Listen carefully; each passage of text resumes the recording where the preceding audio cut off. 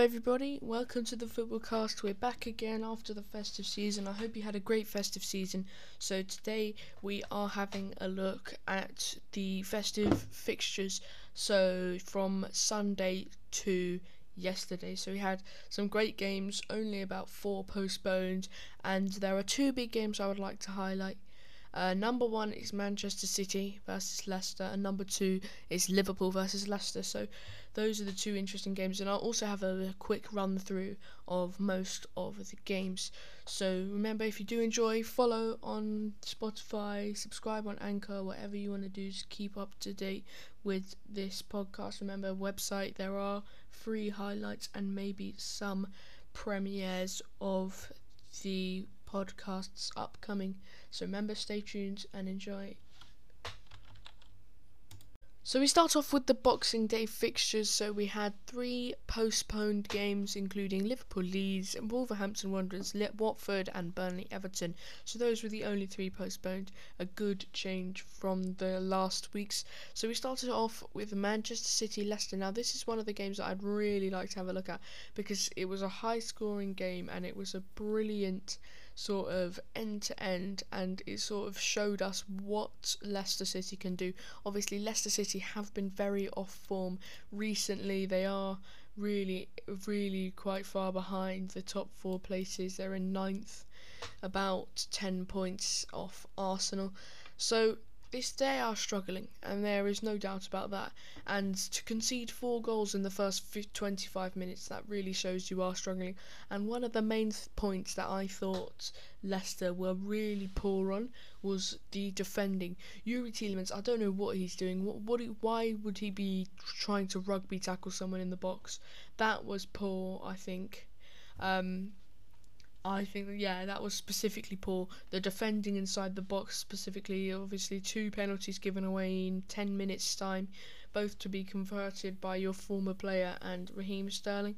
And then in the second half though, Leicester were dominant. They were very dominant.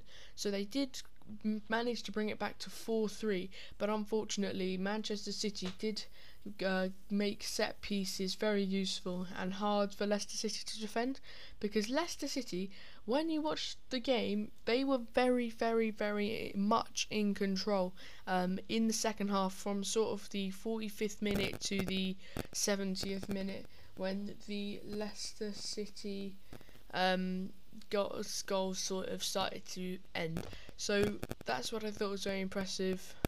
Maddison with a good goal, Lookman with a good goal, Inacho with a good goal, Laporte and Sterling's goals definitely did come from corners, so that was where Leicester really do need to improve.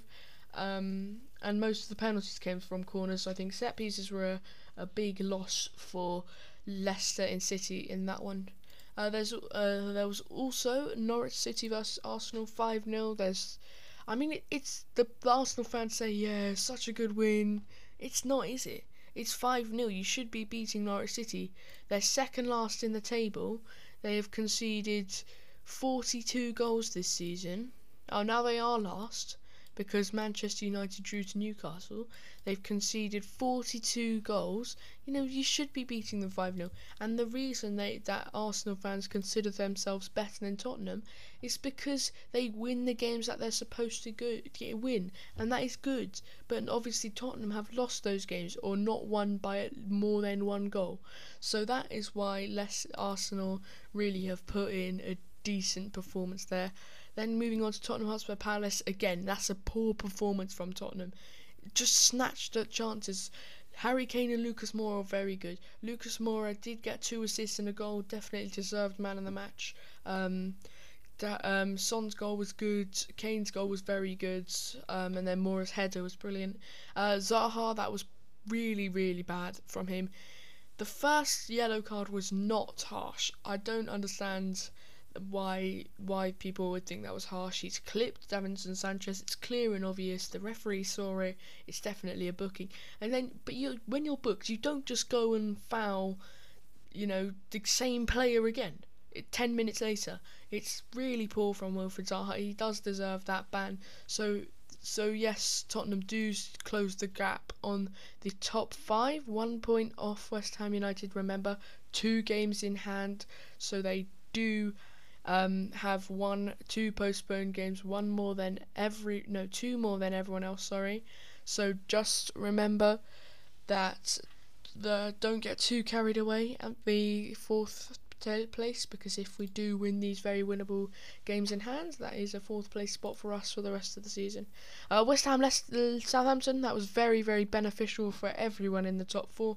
Sort of stopped West Ham getting all those points. They are currently in 5th place. Yeah, Elianusi with the goals, Antonio, Ward-Prowse, Benrahma, Bednarek with the goals. I thought that James Ward-Prowse has hit a very, very good form, and he played particularly very well in this game. He did get the goal and assist, scoring the penalty as he usually does. So that was who I was very impressed in with this game. That obviously does bump Southampton up the table a bit. Villa Chelsea, no doubt about it. Chelsea are going to win that one. 3-1 was the score. It was a decent performance. It took them a while to get going, but Jorginho, the penalty merchant, did score 2 pens, and Lukaku scored one of them. Reece James was unlucky to get the own goal. That, of course, does keep Chelsea in 3rd, tied on points with Liverpool after their loss yesterday, which we will get onto in a moment. Brighton Hove Albion 2, Brentford 0. Not much to be said about that one. So we look at yesterday at time of recording. So on the 28th, we saw a very, very poor performance from Manchester United. Saint-Maximin, 7th minute, got the goal. It's nothing you can do about that. It was very, very good goal. I did see it. I thought it was a good goal. It was impressive. And then Cavani, play doesn't even start, comes on to score. Now, in my eyes, that is poor. That is poor. Downright bad from Manchester United. A team that think they should be getting top 4 play like this against the bottom of the table team. It's just embarrassing. But it was easy for Saint-Maximin. Like, what is Rangnick thinking? He's playing no wide players, and then he's playing the weaker fullbacks. This is a game you should be winning. Even the weaker fullbacks should be able to defend against Joe Linton. Even Ryan Fraser, he was poor. So I think Newcastle, yes, very beneficial for them. That does take them out of the bottom place, but there really does look like there's no hope for them. They're going to be the richest club in the world, but in the Championship, maybe the Saudi investment group will pull out of this deal. But I think it was really, really poor. Really, really, really poor from Manchester United. And I think there's no other words to explain it. Like, Edison Cavani should be starting. And one thing that Gary Neville said was that Bruno Fernandes and Cristiano Ronaldo, some of the most senior players in the team. Obviously, Bruno Fernandes is younger. The 2 best players in the team, whining after the game, and they're making their teammates feel like they're not good enough. And imagine the impact that has on the bench players. So if you have a look at the bench, it's got Dean Henderson, Phil Jones, Luke Shaw, Wan-Bissaka, Matic, Donny van der Beek, Cavani, Elanga and Sancho. Imagine that Elanga tries to make his debut, but Cristiano Ronaldo and Bruno Fernandes are whinging and moaning all the time. So that is one of the main problems with Manchester United. Manchester United, really, they need to sort themselves out. I think it's a big job for Rangnick, and I don't know if he's going to be able to do it. I don't know if anyone's going to be able to do it. So I'd be interested to see where this Manchester United thing goes. There will be more talk on this very, very soon. So Tuesday, we had a few fixtures as well. Crystal Palace versus Norwich City, a very, very good 3-0 win. Ozan Edouard scoring in the 8th minute. That was great penalty. And then Mateta and Schlupp scoring the goals before half-time. So that gave them a good, solid 3-0 win. So in the table, we have Palace in 10th and Norwich at the bottom of the table. So Palace do look like they're in a decent position this season. Better than last season, definitely. They were sort of scrapping at the bottom. So Palace do bounce back from a Tottenham loss. And they do get the better of Norwich City now. There is one game that I was appalled with, and from this Tottenham point of view, it was really bad. Again, like Manchester United, but we weren't too terrible, to be honest. James Ward-Prowse's goal was really, really good, but when the ball was played in, right? You got to win your first ball. If you don't win your first ball, you win the second ball, and that is where we went wrong there. That is exactly where we went wrong there, because if we had won the second ball, there's no goal there. There's no reason for there to be a goal there. But Davinson Sanchez was not awake. He just sliced at the ball, and it fell so nice for James Ward-Prowse to slice the ball into the back of the net. So that is why we really need to be on it more defensively. We had a very low line. Obviously, throw-ins, you cannot be offside, so you could be standing on the goal, and that is why it was a very sort of poor chance for Tottenham Hotspur there. And then one of the things, Salisu was very dirty. I did not like the discipline of Southampton, to be honest. They will take this game. It's a good 1-1 draw for them. They want to gain the points. They're doing decently at the moment, to be honest. James Ward-Prowse, obviously, we just spoke about that goal. Win your first ball, win your second balls. They didn't. Hasenhuttl was booked, and then Salisu was booked from a poor challenge. I think that's just... it's not okay, and he kept doing it. See, we saw several fouls before Salisu got booked, and then he clattered into Heung-min Son, who maybe would he have scored? It was a wide, chance. If those Salisu just stayed on his feet, he would have managed to, draw Son too wide, and then that would have been it. But Salisu clattered into Son, penalty kick. You're not saving Harry Kane's penalty. You're down to 10 men. Harry Kane slams the penalty away and clinches the 1-1 points. We did have 3 disallowed goals. Remember Davies' goal in the 4th minute, that was disallowed because he was offside. Because of the very, very good technique that Southampton were using on free kicks. They did not move their line back at all. They just stayed high. It was very brave, to be honest, because imagine someone just curved their run. That would have been... we would have scored several times if we had picked up on that. And then we also had that Harry Kane goal, which was ruled out, and then that stupid one on Lucas Moura where the Fraser forced to drop the ball. I think that was personally really unfair on Tottenham Hotspur. But yeah, that was one of them. So 3 disallowed goals, 1-1, and that makes us drop points effectively. I thought, and also one player I thought was really, really poor, and I would... if that was my team, I'd be very, very disappointed with him, and I'd be sitting them all down, and they would, they'd have to come into the training the next day, because I was really not impressed with one of the players, Doherty. Every time he got the ball, he just shifted it onto his right foot, but he moved backwards, and then that allows the Southampton players to press us even more, so he closed up all of the space. I don't know why when Bryan Hill came on he didn't play on the left hand side.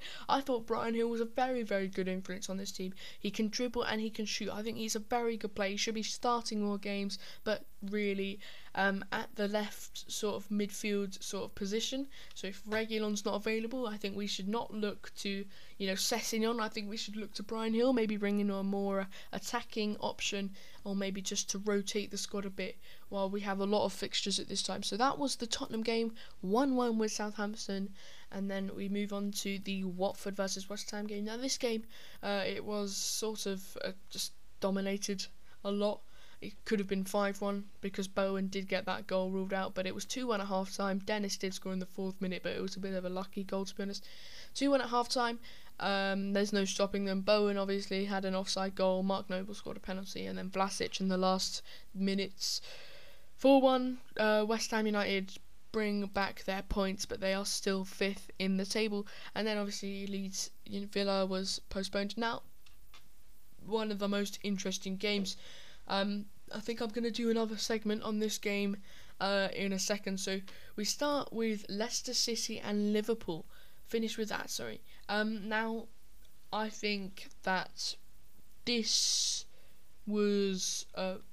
is crucial in terms of the title race, because Salah missed the penalty, Lookman scored. That's the game, 1-0. 6 points between City and Liverpool and Chelsea. I don't see that happening. I don't see that changing. So we're going to move on to a bit more in depth of the title race. So the title race, as we saw, Liverpool drop points, Man City pick up points. There's 6 points between them. It's not changing, to be honest. I think that Liverpool win might have just decided the table for the rest of the season, because I think it's the way that Manchester City play. It's a dominant style of play, and it's no one's really going to be able to cancel them out. So it's going to be a big ask for Man City if they do get the points tonight. Manchester City, Brentford. It's an easy game. It's going to improve their goal difference, and then it's just a matter of keeping their points, to be honest. They're going to have 8 points by tonight, I think. No, it'll be 9 points, sorry, different. So I don't see Liverpool catching them, or Chelsea. There's no way they're going to drop 3 games worth of points. Even if it's against Liverpool and Chelsea, they will still be miles ahead in terms of goal difference.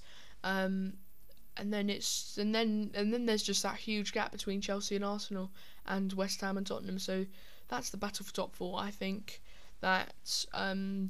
finally, when Tottenham, everyone play their games, so Manchester United included, play all their games, I think Tottenham have some very winnable games in there, because we have Burnley, we have Burnley, Leicester City, and Brighton. That's very winnable games for Tottenham. I think Manchester United have some slightly harder games against Wolves, but who are just behind them in the table. So for Tottenham Hotspur, it looks like they will get the 4th place spot this season, because it just gives them the advantage. If they do win those games in hand, they're ahead of Arsenal. It gives them the advantage. So that is the title race almost concluded in my eyes. I think Manchester City, if they win tonight, they've effectively won the title, because it's just such a big gap, and for a team with the depth and the players like Manchester City, to have someone like Phil Foden, one of the best footballers on the bench, that shows like they're a team of very, very high quality. So I think that is where Manchester City always take the edge, always, and it looks like, but just because they have the money, they're going to be winning the next few titles and trophies, because they just have the rotations to make. And also, Liverpool are capable of slipping up, and these games are the games that lose them the titles, and that is exactly what happened yesterday. This does not happen to Manchester City. As we saw, 6-3, that's a dominant performance from Manchester City against exactly the same team that beat Liverpool. So it does show that Manchester City are a better team. Yes, Liverpool are good, yes, Chelsea are good, but they all have capability of losing points, and that is exactly why Manchester City go on to win the title every single year. So that is my conclusion of the title race this season. So that is the festive game review. So I hope you guys did enjoy. Remember, if you do enjoy, remember to put a follow, engage in our polls, and remember, this is your last chance to do the survey on Survey Planet. I know most of you have done it already. Thanks very much for doing it. So I hope you guys have a nice new year, and I'll probably see you in the coming days.